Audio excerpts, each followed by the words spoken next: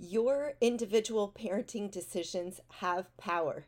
Today, we're going to examine how your individual decisions affect the greater good. Enjoy all your favorite sports like never before at BetMGM. Sign up using code Buckeye and receive up to $1,500 back in bonus bets if you don't win your first bet. When you register with BetMGM, you'll get instant access to a variety of parlay selection features, live betting options, and the best daily promotions in the business. And with BetMGM at your fingertips, every play and every game matters more than ever. Place your money line, prop, or parlay bets with the king of sportsbooks today. Sign up using code Buckeye and receive up to $1,500 back in bonus bets if you don't win your first bet.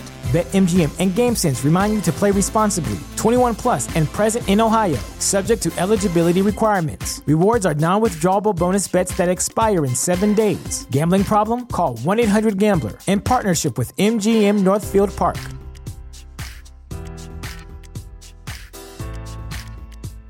Stay tuned. This is the On Boys Parenting Podcast.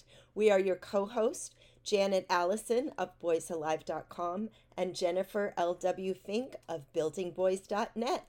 Listeners, you have heard us mention Janet's Decoding Your Boy program before. Maybe you didn't need it the first time you heard us talk about it. Think about the most recent thing that your son did that baffled you, confused you, and had you in tears. I guarantee that this is something that Janet will be addressing, personalized coaching, connecting with other parents. And connecting with me. I love talking directly with parents and troubleshooting. And do I have all the answers all the time? No, but we usually come up with some strategy and some new perspective that is going to help you decode your boy. Check out her Decoding Your Boy program. Go to boysalive.com/decode. You can join at any point during the year, which means the next time your kid is driving you crazy, go to boysalive.com/decode. And now, on boys.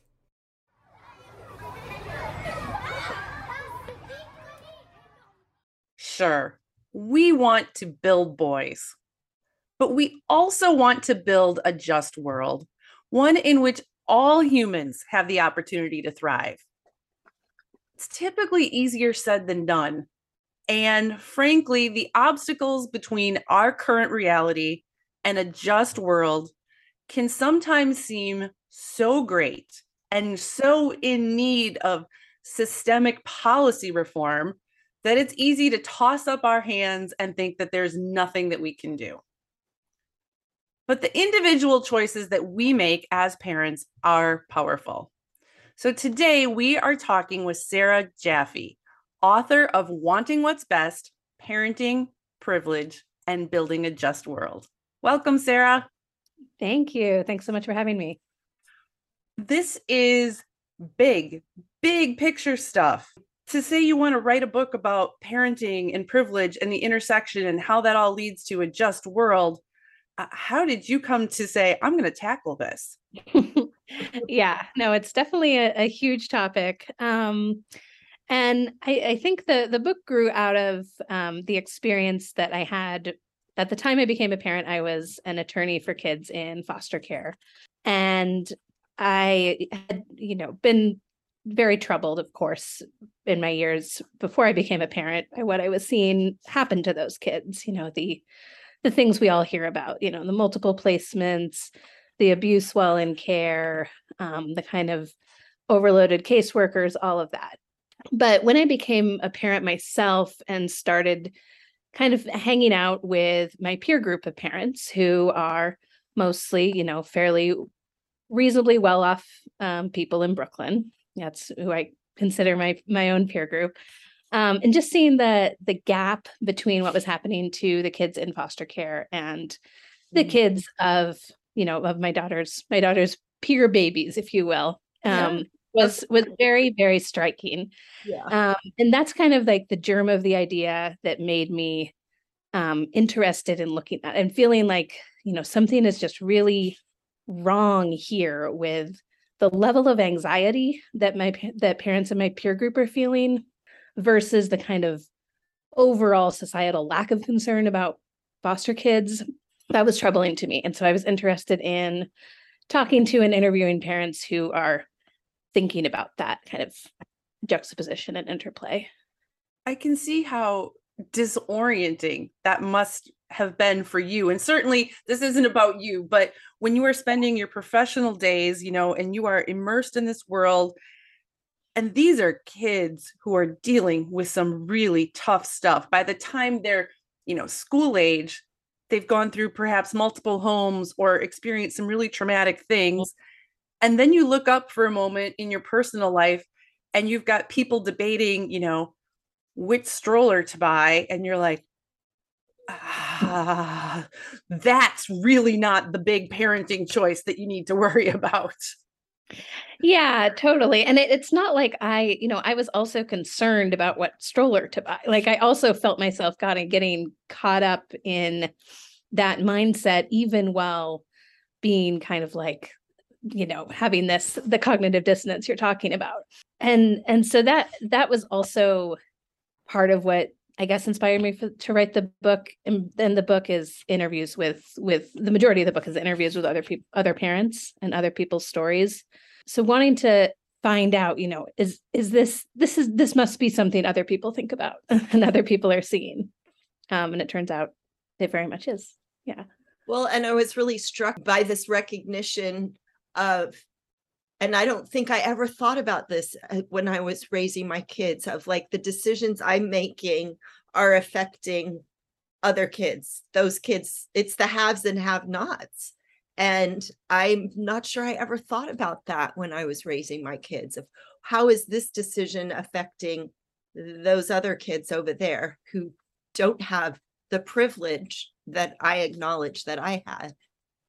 Yeah, well, and it is hard to see because we tend to live in a very siloed society, where we spend time with people approximately at our income level who look like us.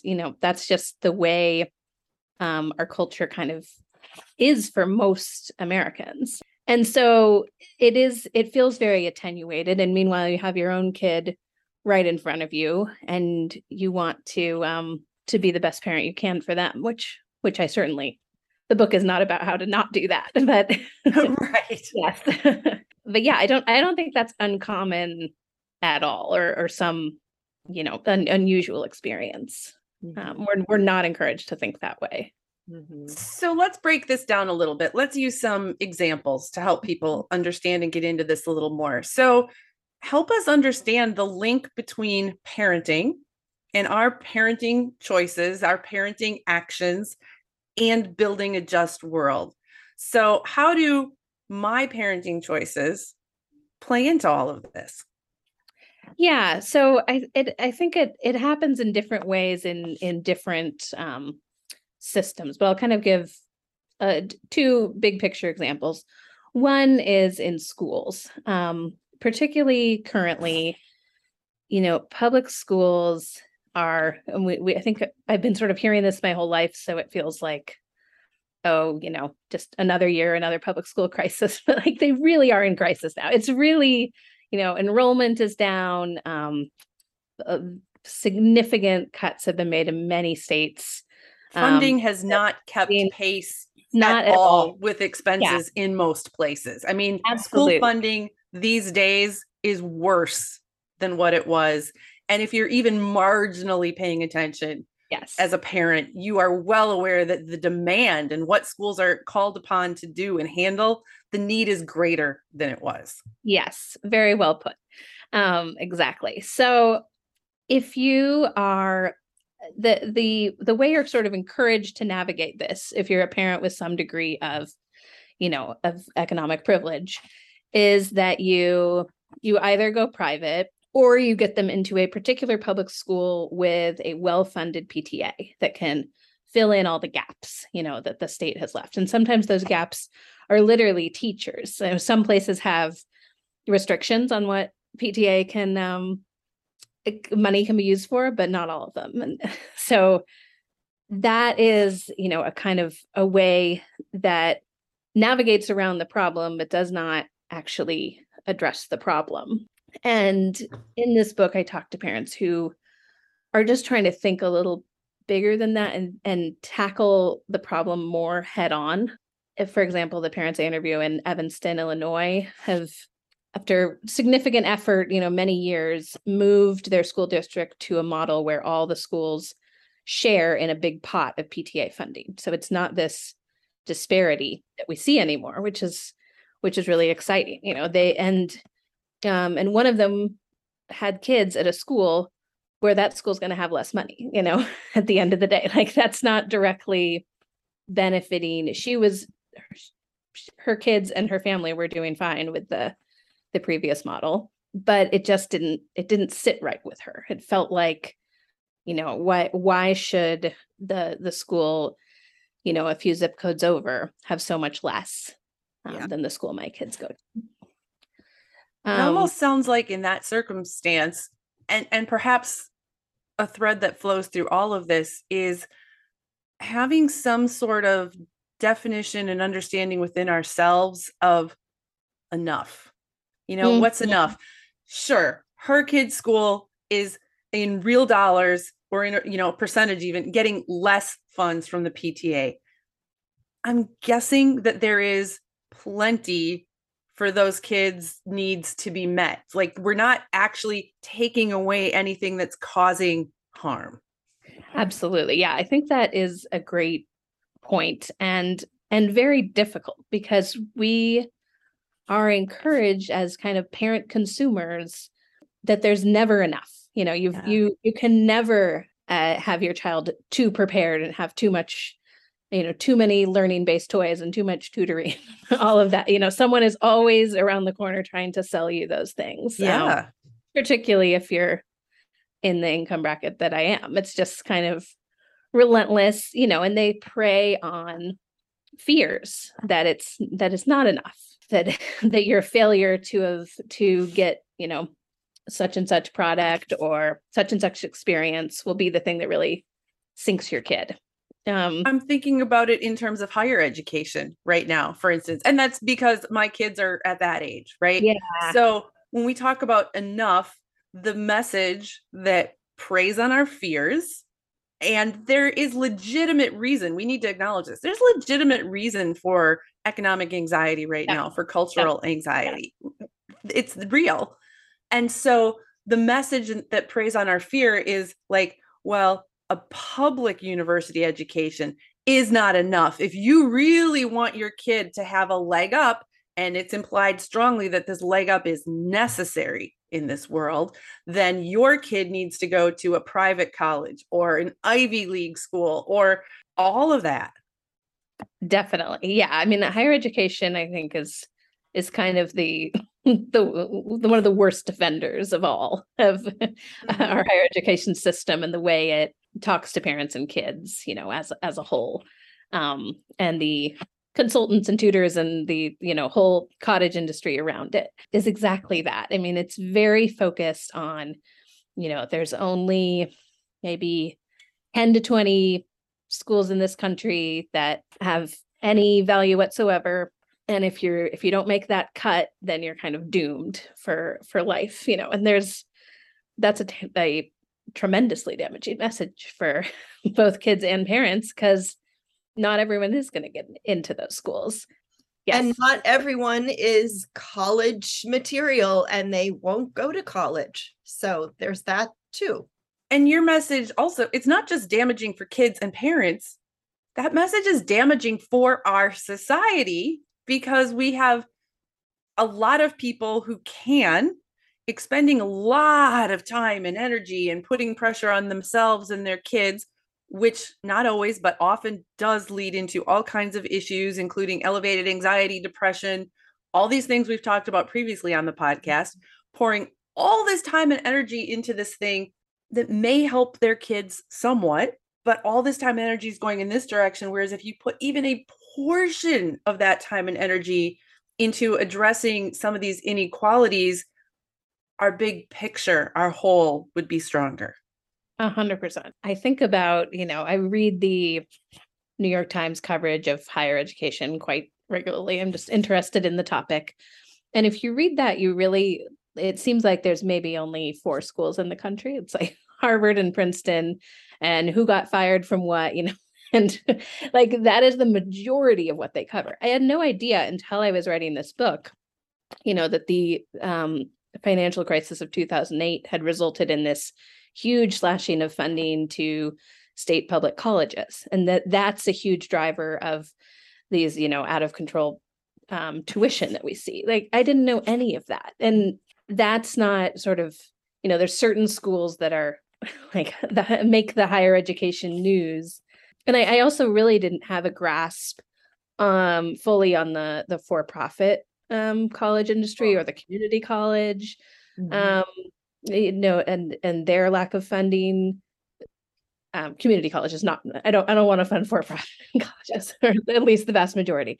Yeah. And there, it's just this huge diverse system. As one of the parents I interviewed who started a kind of college advising corps where recent college graduates would go into underserved high schools and be that college advisor for the school, because a lot of schools, they barely have one, or they have one with, one for 400 kids. And, the private independent schools tend to have 10 for 60 kids.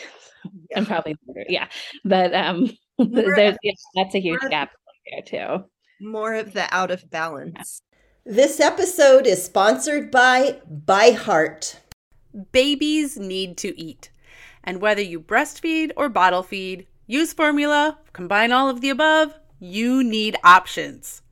We wanted to let you know about ByHeart Baby Formula. ByHeart has a patented protein blend that gets the closest to breast milk.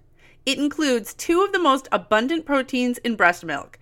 And ByHeart actually ran a clinical trial comparing their formula to a leading infant formula and proved that babies on ByHeart have softer poops, less spit up, and easier digestion.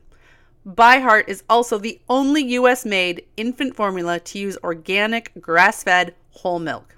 So if you need baby formula for your baby, consider ByHeart. New customers can get 10% off your first order by using code ONBOYS at byheart.com. That's BYHEART.com/podcast, and it is 10% off your first order. byheart.com/podcast. This is a limited time offer, and additional terms and conditions may apply. I like cute clothes. I like having stylish outfits, and I hate shopping. Armoire makes getting dressed easier. Armoire is a clothing rental membership option. And Janet and I recently have both tried it out, and you guys, it is so much fun.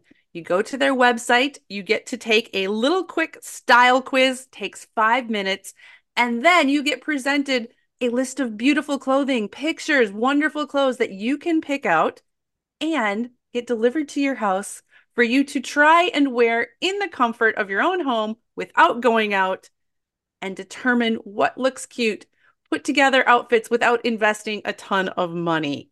Right now, our listeners can give Armoire a try and get up to 50% off your first month. That is up to $125 off. Just visit armoire.style/onboys.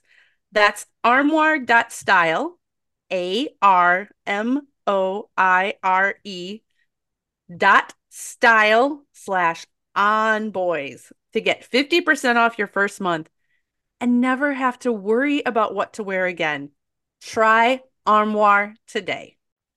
So that's at the upper end. I want to go back to the lower end and to let's talk about childcare. We recently interviewed Richard V. Reeves, and he was talking about our boys need an extra year before elementary school, and how that trickles down into, okay, but how do we provide that extra year? How do we provide the care, the daycare that families need, families with 2 parents working? What about childcare? And if I'm a mom, a stay-at-home mom, and do I really care about childcare? But what can I do? how can I affect the system? Yeah, definitely. Yeah, no, I'm glad you brought him up because his previous book, Dream Hoarders, was definitely a big influence on this one, and I'm excited to read his new one. Childcare is another system that was already not in good shape, and then the pandemic has just really cut its legs out from under it. So many, I don't have the number in front of me, but a eye-popping number of childcare centers have closed across the country, and it wasn't like, there were so many to begin with. Right. And I see particularly I'm from Seattle originally, and I've seen people, they get a plus on the pregnancy test and they're running around trying to get themselves on wait lists. Yes. It's just this fierce competition. The bottom line with childcare, I became convinced when writing this book, is that it's not, we're trying to provide it as this market good where you pay for it. And it's not that. It's not different. It doesn't really make any sense that from age 0 to 5, we're in the free market, and then from age, from kindergarten to 12th grade, we suddenly have not always as funded as it should be, but we do have, a actual public system of school. Mm-hmm.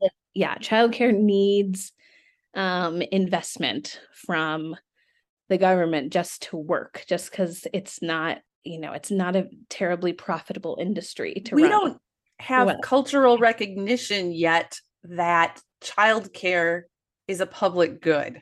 Exactly. Right? The whole reason, and people are arguing about it even right now in 2022, but the thinking behind this system of public education was this collective recognition that the education of our children, our nation's children, mattered to our nation. It mattered to all of us. We've not gotten there with childcare. No, not at all. And yeah, there's still kind of I think our country has a weird relationship with the idea, that maybe usually the wife should just be staying home. We think that funds or that causes some of the unease around, around this issue at its root. But yeah, so what actually needs to happen, is what we got kind of close to, or at least made some strides to, is a federally funded national system of childcare. I think Elizabeth Warren's plan is very good on this. Well, we've had Head Start for how many decades? And it's been proven it works. And to expand on that. Yeah. I mean, right. Early childhood education, you can practically not find, a single thing against it. It pays dividends in terms of, lower rates of everything from like homelessness to incarceration down the line. There's just glowing studies about what it does for children's development, for families' well-being, all of that. We still don't see it as a public good. I think we need to mention there, though, it does depend on quality. There is barely babysitting in, like, we're practically like we're warehousing kids and they're here and we more or less keep an eye on them. And then there's nurturing. And because of this lack of funding and because of our economic inequality and diversity, what happens in a childcare program, and I put air quotes around that, can vary so dramatically from community to community.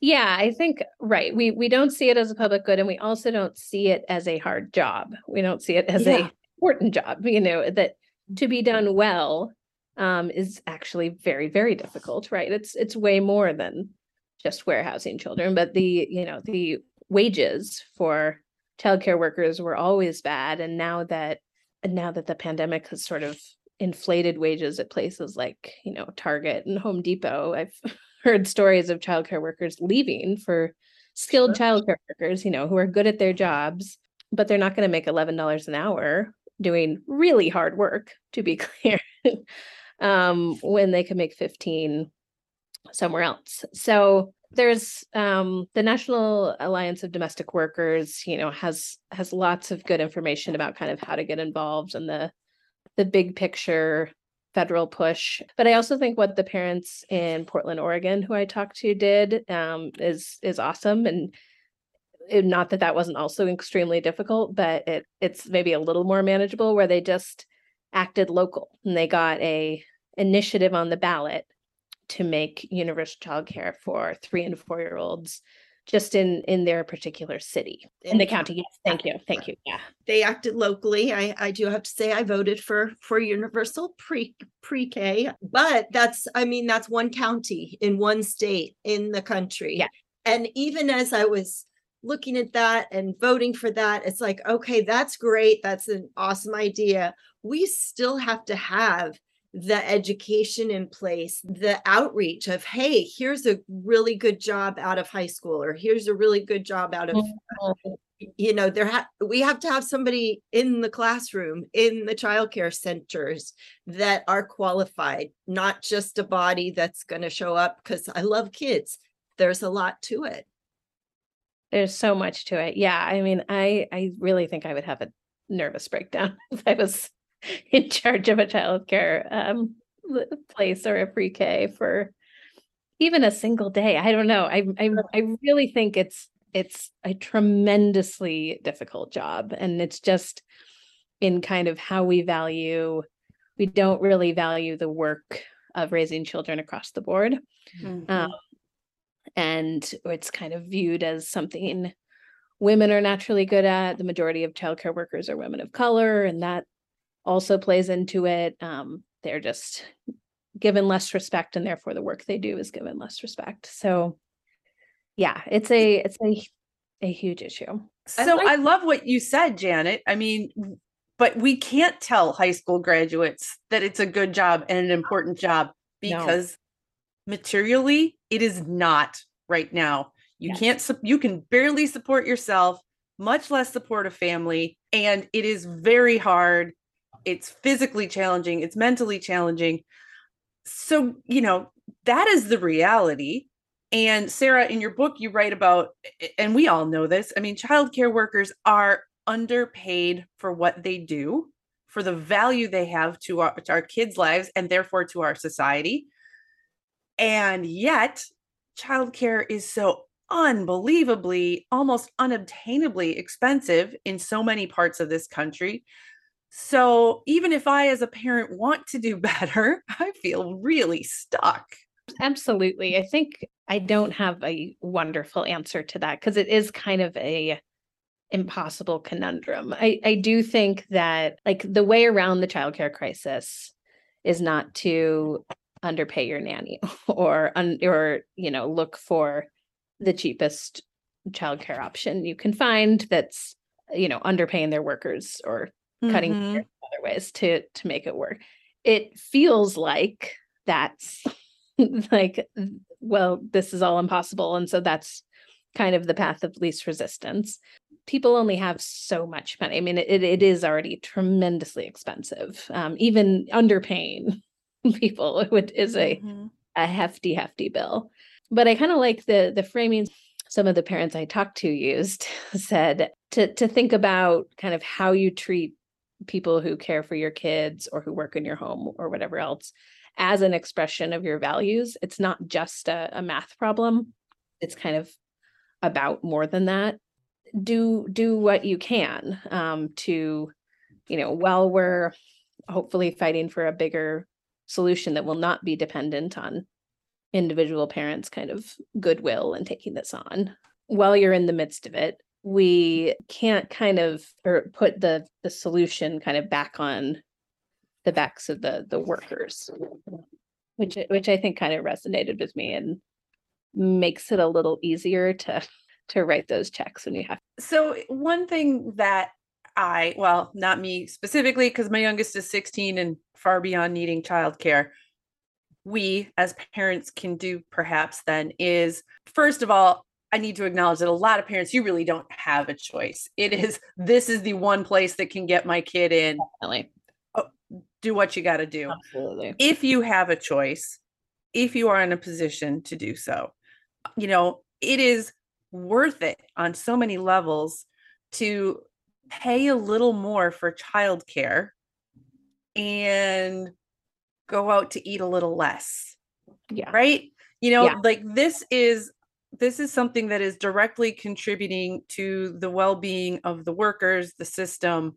As I'm saying this, though, I'm kind of troubled, Sarah, because if I choose to spend more money on childcare, then the way things are set up currently, almost by definition, my kid is going to be the kid benefiting from the better care and the better system, which kind of hurts other people down the road too, doesn't it? Yeah, I mean, it gets a little sticky and weird because we don't have, my kind of school answer is like invest in public schools, invest in this public infrastructure that serves everyone. And we don't really have that for childcare. So certainly, part of it is be part of the fight to get it. I think it's kind of just a mindset thing to some. It's like there's a way to think about childcare that's very fear and sort of deficit based and like, that my kid needs like the perfect program, they need the highest end, they need all of that. I mean, I should also say there's not a direct correlation between the most expensive places and the places that pay their workers the best. That's not right. That's not a one-to-one comparison. Important point. You have to kind of dig a little bit to figure that out. So figuring out, like, do I need the top shelf childcare because I'm very worried about my kid not getting into the, right elementary school versus am I paying more because this is the place I've done my research and I know treats their workers well. You might even end up at the same place. It's just kind of a different question, I think. Well, and I really like that you listed some questions in your book about asking when you're looking for childcare for your child. Ask them, what do they pay their workers? It's okay to ask. What are the employee benefits? And I think even if parents start asking that question of daycare companies, I'll put that in air quotes, that's going to raise their awareness of, oh, people are paying attention to what we're paying our workers, to what the benefits are. Do our workers get vacation? So if they're a consumer, their person comes in and asks those questions, that's going to raise the issue. Yeah, exactly. That's the hope. Right. Because they are catering to parents' demands. And I think a lot of the childcare marketing is all about, we have the wooden toys and we call ourselves Montessori, whether or not we're that term gets used very loosely in Brooklyn. It's very funny to me.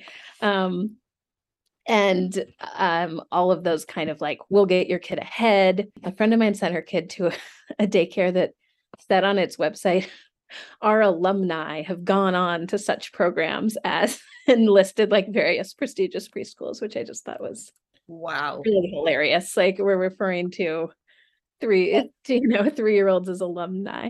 I don't know, like listeners, you can't see me. So just know that my mouth is literally like hanging open because not a thing where I live. And wow. I know it was kind of apropos of nothing, but I had to throw that in anyway. So yes, but I do think that, parents do have power as consumers of this product to some extent. Again, acknowledging that a lot of places they might give an answer you don't like to that, and they're the only place that your kid got into. I don't want to pretend that's not the unfortunate reality right now.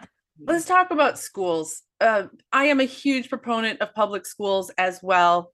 Really strongly believe that, we as a country need to invest in and support that.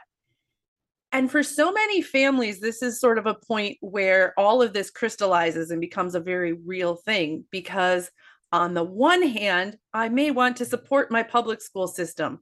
On the other hand, I am looking at my son whose needs are not being well met in this system. I am looking at a kid who, whatever their issue is, perhaps they have dyslexia and this particular school is not recognizing that or coming up with modifications for that. Or I simply have a very active, I'm not even going to say very active, atypically active 6-year-old boy who likes to learn by moving and doing. And that's not how the public schools where I am work.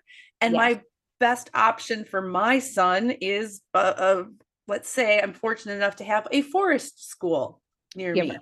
Right.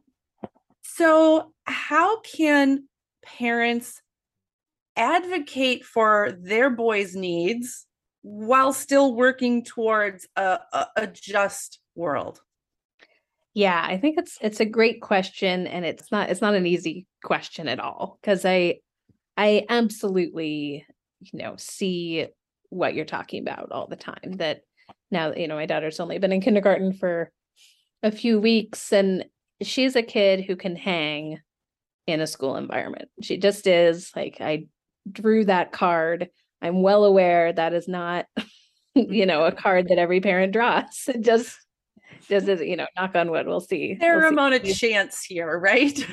Yes. Yeah. I mean, it's and some kids simply cannot. Two things. I mean, there's ways to support and be invested in public schools that don't involve necessarily sending your kid there. I think just being very aware that, there are a lot of kids in public schools who might be better served by the forest school too, but it's not an option for their families. And if you can contribute to the forest school's scholarship fund and, help and just try to kind of broaden the net a little bit beyond, your own kid and your own family. The schools chapter focuses a lot on how segregated our schools are by both race and class in this country. And there is a strong tendency, and I'm not saying this is the case in for every family or every kid, but there's a very strong tendency for particularly white families to look for reasons that it's not going to work, and particularly if their local public school is not majority white. That's just kind of a well-documented phenomenon. So I just think that we need to be aware of that as well. So what I hear you saying too is be open-minded. Yes. And be willing to challenge yourself and your immediate assumptions. Something that your first instinct might be, well, that will never work. Maybe it would.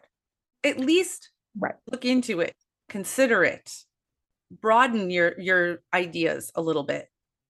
Yeah. And maybe it will. I interviewed a mom who's unschooling her two sons. It kind of bothers her that, she's like, that this is an important movement to desegregate our schools. This is not the way my family's going to show up for it. My kids really can't hang in school. It's really bad, for our family. And it's not about private versus public. It's like the structured school day as a whole. So that's a very real reality. One of the other things I think parents can do, and I've tried to do in my own way, right? I did opt out of the school system for a number of years and homeschooled my children. When they went back in school and I was seeing and recognizing things like, oh my gosh, taking away recess from my active first graders, not helping things. I also tried to tackle it on an institutional level in that, I didn't just deal with my kid or just talk to my kid's teacher. I talked to the principal also. And I did my best to advocate for other kids also, because this is not only an issue that is affecting my child. Like you said, there are other kids who are in the system who may or may not have other people who have the time or energy or skills to advocate for them. So, if something is not working for your kid, odds are your kid's not the only one that it's not working for. Very much so. Yeah. No, I think that's exactly right. And I think it's hard to figure out the balance between being a good advocate for your kid and for kids who might be affected by it, and being a hugely, overbearing parent who's trying to control everything about the school. I think it's a tricky question. But if you've broadened your lens beyond your own kid, you're already kind of ahead of the game, in my view, because we're really encouraged, I think, to see ourselves sort of as consumers of schools that need to cater to our demands, particularly if you're a well-off parent, rather than like we are investors in a crucial system that needs to exist for our kids and for all kids. That's a difference, I think. And there's a place where, if you do have the privilege to be a stay-at-home mom, then that's a place where, hey, I can step up and, be on the PTA, sell those cookies, whatever it is, but that you are affecting more than just your child's classroom, and you can make a bigger difference. And that's a way that you can help those families that have both parents working. Definitely. Yeah, right. I mean, we all have things to bring to the table, be it time, money, talents. If you go to a kind of school that's rich in resources, the broadening the lens beyond your school building, thinking about how you can serve them as a whole. Ideally, we'd have an excellently funded system.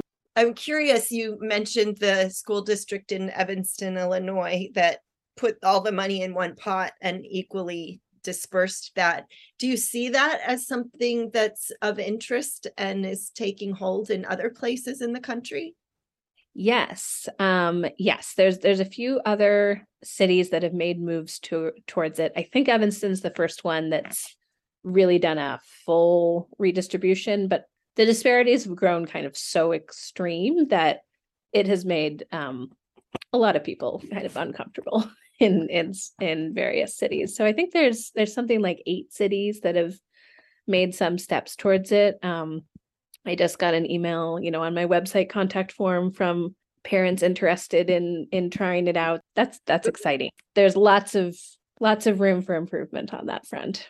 Tell us about your website. People who are listening and have the ability, interest, time, and want to take a bigger step and are looking for some direction. Are there ideas on your website? Tell us what you have available and how you can help people. There's this little document that you can just get for free that was kind of a book promotion tool called the Parenting Values Journal, that just kind of is some free association exercises to start identifying the values that are informing your parenting decisions, thinking about how happy you are with those values, thinking about kind of what issues might speak to you as an activist, kind of some of those questions. There is a resources page that has, this book would not exist or be very interesting at all without the fact that a lot of people from some excellent organizations talk to me for it. The organizations that are kind of in the trenches doing work on these issues are featured on the resources page. So that includes everything from people doing the childcare work to the end of the book talks about, reparations and redistribution of wealth and those kind of projects. There's lots of wonderful grassroots organizations, some of which you may have heard of, some of which you might not. I don't think we've said the name of the website yet. Oh, it's www.sarahwjeffy.com. And spell your name, because Sarah is a tricky one. Yes.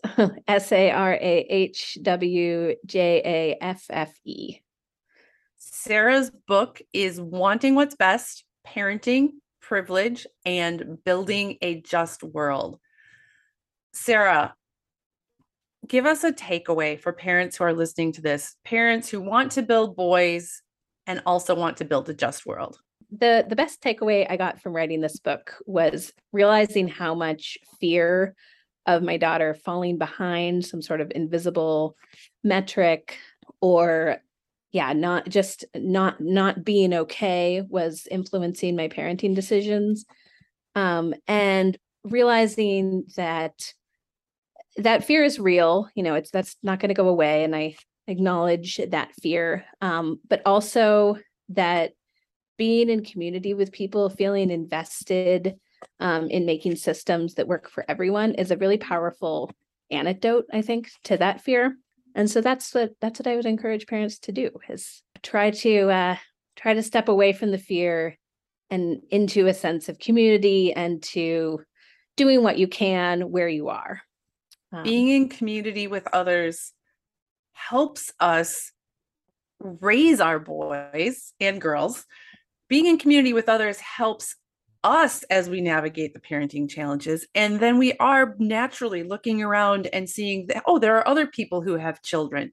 When we take this lens and think of our boys, our children, and extend that beyond our own families, we can effect powerful change for the better in this world.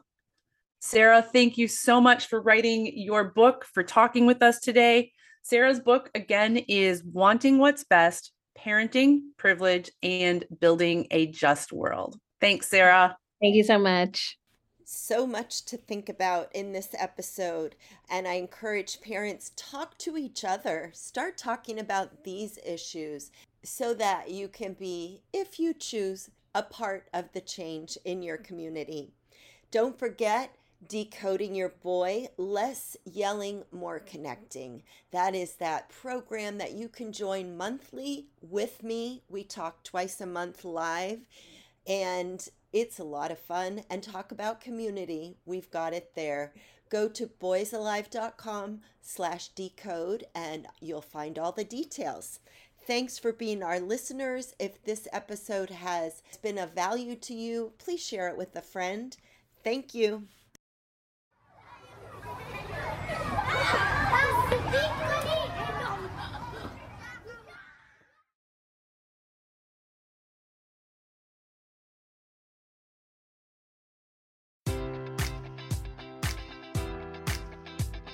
Enjoy all your favorite sports like never before at BetMGM. Sign up using code Buckeye and receive up to $1,500 back in bonus bets if you don't win your first bet. When you register with BetMGM, you'll get instant access to a variety of parlay selection features, live betting options, and the best daily promotions in the business. And with BetMGM at your fingertips, every play and every game matters more than ever. Place your money line, prop, or parlay bets with the king of sportsbooks today. Sign up using code Buckeye and receive up to $1,500 back in bonus bets if you don't win your first bet. BetMGM and GameSense remind you to play responsibly. 21 plus and present in Ohio, subject to eligibility requirements. Rewards are non-withdrawable bonus bets that expire in 7 days. Gambling problem? Call 1-800-GAMBLER in partnership with MGM Northfield Park.